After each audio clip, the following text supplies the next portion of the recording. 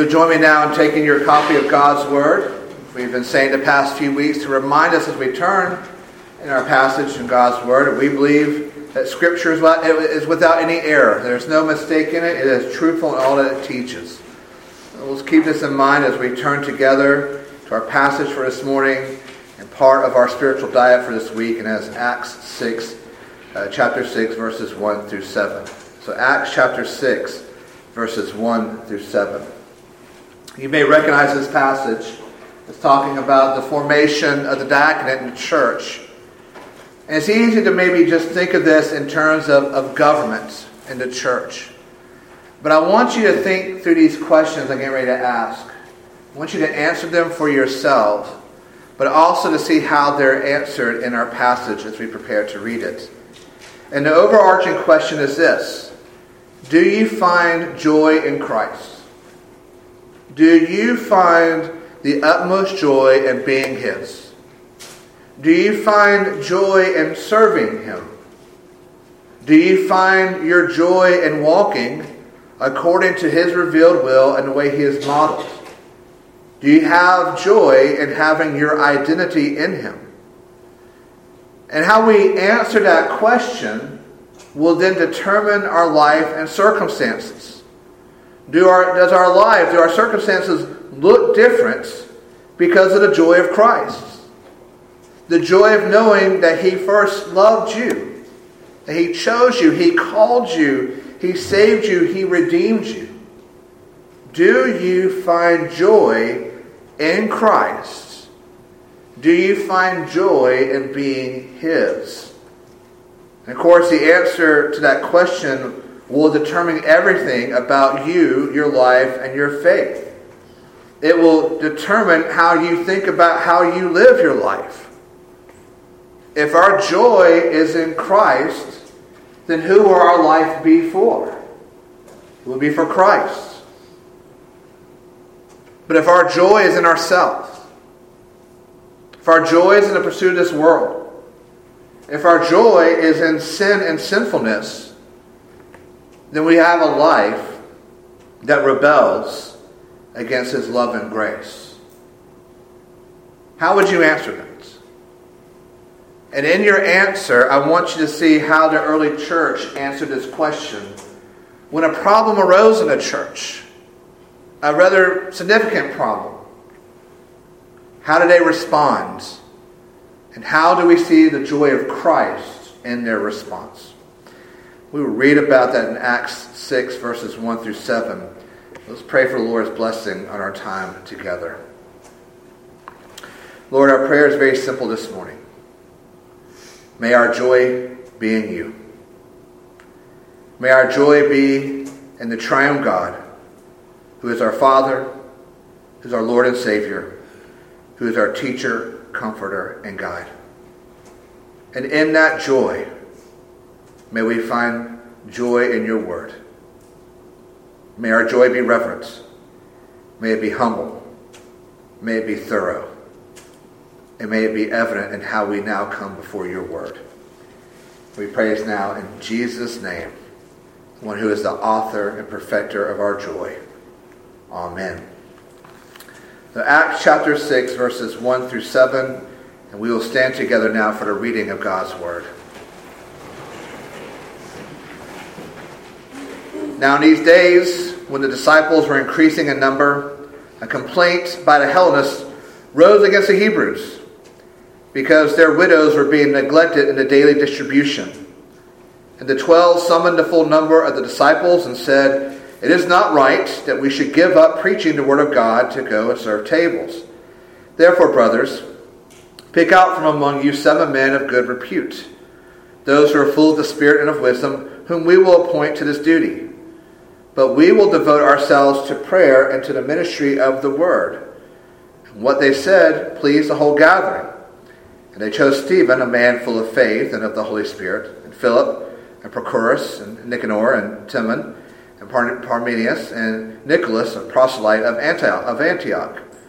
These they set before the apostles, and they prayed and laid their hands on them. And the word of God continued to increase. And the number of the disciples multiplied greatly in Jerusalem, and a great many of the priests became obedient to the faith. The grass withers and the flowers fade, but the word of our God stands forever. Amen. You may be seated. One of my favorite childhood memories was going in the evenings to Riley Park in Sumter to go and watch the Sumter Braves, who were a single-A minor league team of the Atlanta Braves. We would go and get a brown bag, a bowl of peanuts, Valencia, the red kind, the best kind, a bag of bowl of peanuts, a bottle of Coke. We would find some seats just a few rows behind home plate and sit and enjoy an evening of good baseball. And during this time, there were future Braves who were up and coming through the farm system. I got to see Tom Glavine pitch, Jeff Blauser, Ron Gant, Ryan Klesko, Mark Lemke. All these wonderful Braves I got to see because the minor league system of the Sumter Braves there in Sumter. Now, for those of you who aren't familiar with Major League Baseball and how teams are set up, let me try to explain it to you as quickly and concisely as I can. You have the Major League teams. Those are the ones you're probably familiar with. The Atlanta Braves, New York Yankees, Chicago Cubs, Boston Red Sox, so on and so forth. And each Major League team has a minor league system, or called the farm system. And that's the Columbia Fireflies. They are a single-A team of the Kansas City Royals. The minor league system is set up in three divisions: single-A, double-A, triple-A. And the system is set up so that when a baseball player graduates high school or college and they're drafted by a major league team, they can go through the farm system. They can go through the minor league system to play more baseball, to get good coaching, and to hopefully become a better and better baseball player. And generally speaking, they will start off in single-A ball, and if they're good enough, they can make their way up to double-A ball. And if they play well enough in double-A ball, they can make their way up to triple-A ball. And if they're really good, one of the few who are really good, then they'll be called up to the major leagues and be on the roster of a Major League Baseball team. The whole farm system, the whole minor league system is there for a player to go into, to grow in skills, and to prove that hopefully, eventually, they'll be able to make it to the next level, to prove that one day they are good enough to be a Major League Baseball player. Now, I say all that to lead to this point. In the church, we tend to have a minor league system for officers, and it's called being a deacon, serving on the diaconate. Many churches tend to think of a deacon and a diaconate as where you send someone so they will hopefully and eventually prove themselves worthy of being an elder. The idea is let them go serve a term or two of being a deacon, and then maybe one day they'll be an elder. That system works great in Major League Baseball. But that's not the system set forth for the church in the Bible. Nowhere do we read in the Bible that there's a minor league for church officers set forth in God's Word. Though we're going to get a little nerdy here for a minute. In our Presbyterian system, it's a system of government. And we have two kind of ruling systems here. The officers of the church are elders who serve in the session and deacons who serve on the diaconate. Now I'm going to put this in oversimplified terms, but I think it'll work for us this morning. The elders are called to have spiritual oversight of the church. And the deacons are called to have physical oversight of the church. So the elders in the session have been called, and we believe equipped, to have spiritual oversight of the church. They are under shepherds of this flock. They handle the spiritual aspects of the church. Whereas we believe the deacons, serving under diaconate, have been called by God to serve the church by having physical oversight of the church. Now, there are overlaps in these ministries, and it can be more nuanced, but for the sake of this morning, that's the difference. Spiritual oversight and physical oversight. The problem arises when we think that the spiritual oversight makes elders in session better or superior to the other. And what we will see this morning, Lord willing we'll see as we go through Acts 6, is that one office isn't better or superior to the other. Or put it this way, being an elder, right, put in a pastor as well who serves on the session, being an elder doesn't make one more important than a deacon. And being a deacon doesn't make one less than an elder. They are two different offices, but they are equally important offices. They are both God ordained, they are both God called, and they are both important to the life and ministry of the church. Let me ask you one simple question this morning. Two questions. Is it hot outside? And the answer is, undoubtedly, I said it wrong. But you know what I was trying to say. Yes, extremely hot outside. Second question. Are you thankful for air conditioning this morning? Who can you thank? You can thank the deacons. Do you think they're important now? Yes. Think about it. If we had no diaconate, our church would quickly fall apart in a lot of ways. We have a beautiful sanctuary, well kept. Thank the deacons. You have semi-comfortable pews to sit on. You can thank the deacons. Without the deacons, the church would fall apart. So let me reiterate. One office isn't better or superior to the other. Being an elder doesn't make one more important than a deacon, and being a deacon doesn't make one lesser than an elder. They're different offices, but they're equally important. Nowhere, and I mean nowhere, do we get a sense that an elder or a pastor is more important than a deacon in Scripture. As a pastor, I can say this for myself, and I think it's true for other pastors, one of the hardest lessons we have to learn is that it's not very common that one sermon will immediately affect big change in the church. Now, we can come up to the pulpit and think, man, I have got a banger of a sermon this morning. I'm going to blow minds from the pulpit this morning. But one of the hard lessons to learn is that it's not all that common for one sermon to make immediate drastic change in the life of a church. I heard one pastor explain it this way, that listening to sermons is like eating meals.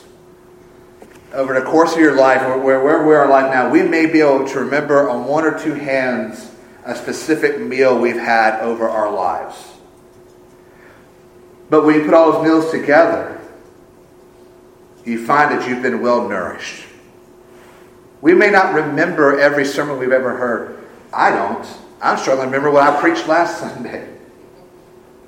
But when we put it all together, what do we find? That we're well nourished by the Word of God. I say that to not be a hypocrite and contradict myself. I do hope this sermon this morning will effect immediate change. That for any of us in here who are thinking in that way, the elders are the all-stars and the deacons are lower caste, please listen and understand that is not biblical. That's not how God has intended for the church. Because we could say that would settle rivalry, wouldn't it? Then how would you feel if you were led to believe you were called to serve the church because you were just lesser than other people? These are two different yet vitally important offices, and we see that in our passage this morning. And it's introduced to us through an issue, and I would say it's a significant issue that's been raised in the church. Look again with me at verse 1.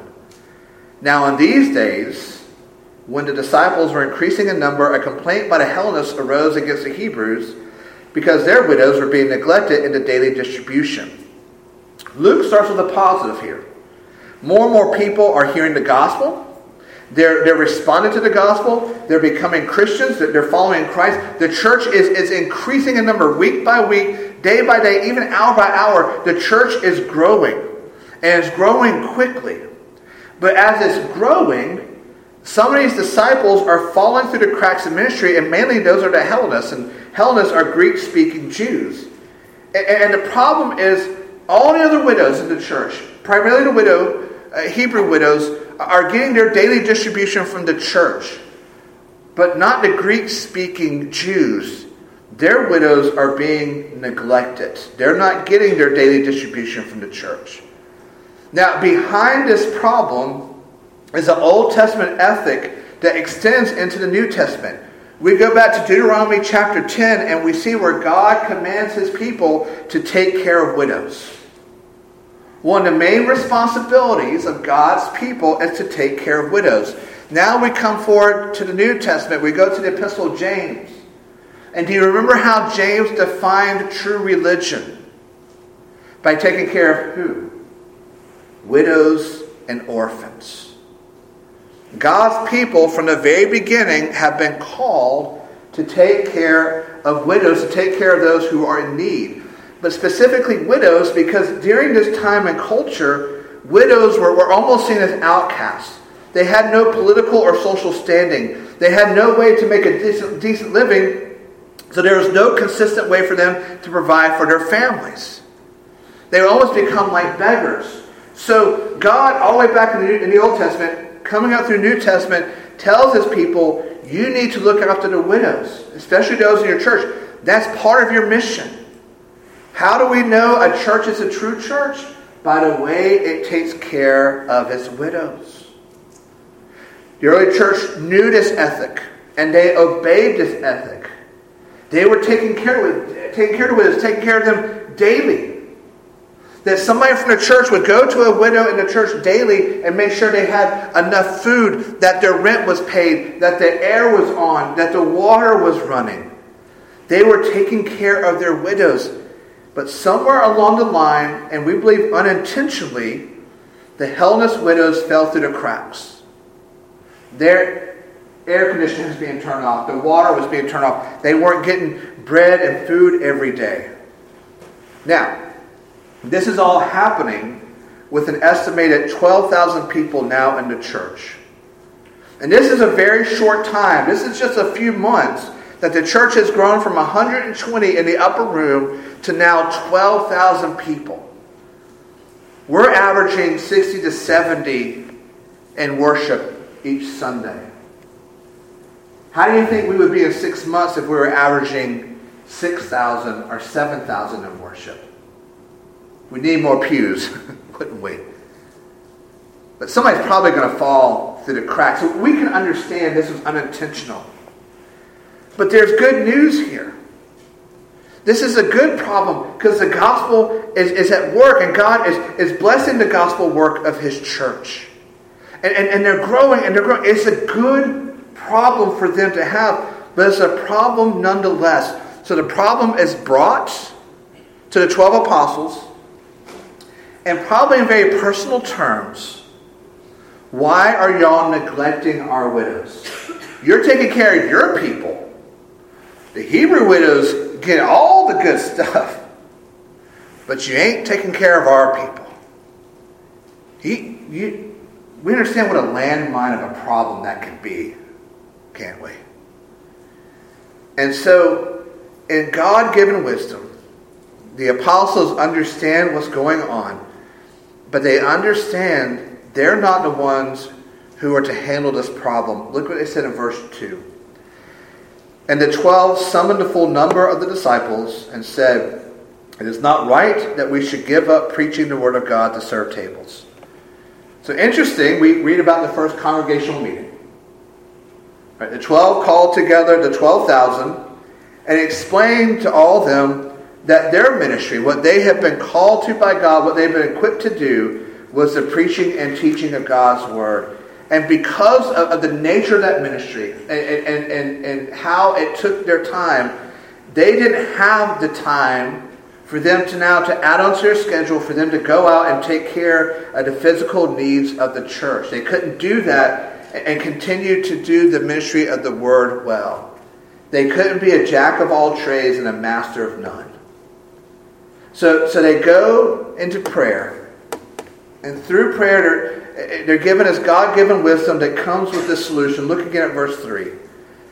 Therefore, brothers, pick out from among you 7 men of good repute, full of the Spirit, full of wisdom, whom we will appoint to this duty. But we will devote ourselves to prayer and to the ministry of the word. So notice their solution. Deacons. Choose 7 men to be deacons, and they will form the first diaconate. The apostles again explain, those 12 have been equipped and called for the spiritual oversight of the church through the ministry of the word. Yet there's another important ministry to be handled. This physical ministry, the mercy ministry to church, to make sure everyone's provided for. And they said, go find 7 good men to do this. Now, I'm going to say it like this. This is in part why we're Presbyterian. Here we see Presbyterianism in the early church. You find the formation of a session, and you find the formation of the diaconate. And we see that the 12 apostles see this ministry, this diaconal ministry, as vitally important to the church. They didn't say they couldn't do this ministry because it was lesser than them, that they were too smart, they were too holy to do it. What they recognized is that God had called and equipped them to do the ministry of the word, and there's another equally important ministry in the church that they are not able to handle, so they need to go out and find 7 men to take care of it. See, God has commanded for his people to take care of widows. It's important, and it's important for the early church to handle it well. So we see here the example of the early church right here, that one office isn't better or superior to the other. Peter and James and John and Thomas and Matthew, they're not looking down their noses at the deacons. And they're saying there's an equally important ministry in church that we need you to take care of. So again, being an elder doesn't make one more important than a deacon. Being a deacon doesn't make one less than an elder. They are two different, yet they are vitally important offices called and ordained by God for the good of his church. And we see the importance of the office of deacon, not just in how the apostles react to it, but also what they say about those who are to be chosen. Pick out among you 7 men of 3 characteristics: good reputation, full of the Spirit, and full of wisdom. And we will appoint these 7 men to this duty. There are just 3 qualifications that we see here for deacon in the church. First is good reputation. They're to have a good reputation. They had to be those who were known both within and without the church as someone who could be trusted. They weren't a crook. They weren't somebody you were afraid to trust. They were somebody you know that if you called, they would help you. You know, if you asked them, they would give you the shirt off their back. They had a good reputation from within the church and without the church. But it also said they were full of the Spirit. So yes, this was a physical job to which they were called to administer to the physical need of the believers, but there was a spiritual requirement. They were to be Christians. They were to be those who had received and rested on Jesus alone for salvation as he's been offered in the gospel. And when they are told to find somebody who is full of the Spirit, they're talking about finding somebody who lived in such a way, finding a man who lived in such a way that everybody knew they were full of the Spirit of Christ. There was no doubting their faith. There wasn't go looking at the back of the bulletin and go, oh, this guy's been called to be a deacon? Huh. That's curious. No, they were called those who were living the faithful Christian life. And also those who were full of wisdom. They had to be those who were in Scripture, who knew Scripture, were growing in Scripture, and were living according to Scripture. Why? Well, think of the landmine they've just been handed. You have a group of upset widows over there. You go take care of them. That takes wisdom. Taking care of physical parts of the church and those who need help in the church takes wisdom. I don't know about you, but that doesn't sound like minor league officers to me. That doesn't sound like folks who just aren't holy enough, good enough, who can't just quite cut it as an elder does it. It's interesting when you go read the requirements for elders and deacons in Titus and Timothy, you see that the requirements for elders and deacons are pretty much carbon copies of each other. In the Bible, in the early church, the office of the deacon and the diaconate is just as important as the office of the elder in session. They serve different ministries, but there's ministries that overlap and correspond with each other.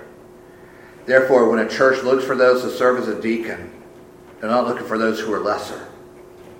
They're looking for those who are of good character, who are full of the Spirit, and who are full of wisdom, because this is who God wants serving as deacons in His church. And did you notice, after Luke tells about these requirements, he relates a miracle that happened in the church. And what the apostles said pleased the whole gathering. A congregational meeting of 12,000 people, and there's not one disgruntled person. Folks, that's a miracle. But then we're told then there are immediate blessings that come from this God-ordained leadership in the church. And the Word of God continued to increase. And the number of disciples multiplied greatly in Jerusalem. And a great many of the priests became obedient to the faith. Isn't it interesting to note that Luke talks about the formation of the diaconate and the ministry of the Word, and what's he say? And he joins it together. Because the church was being obedient to God. The Word of God continued to increase.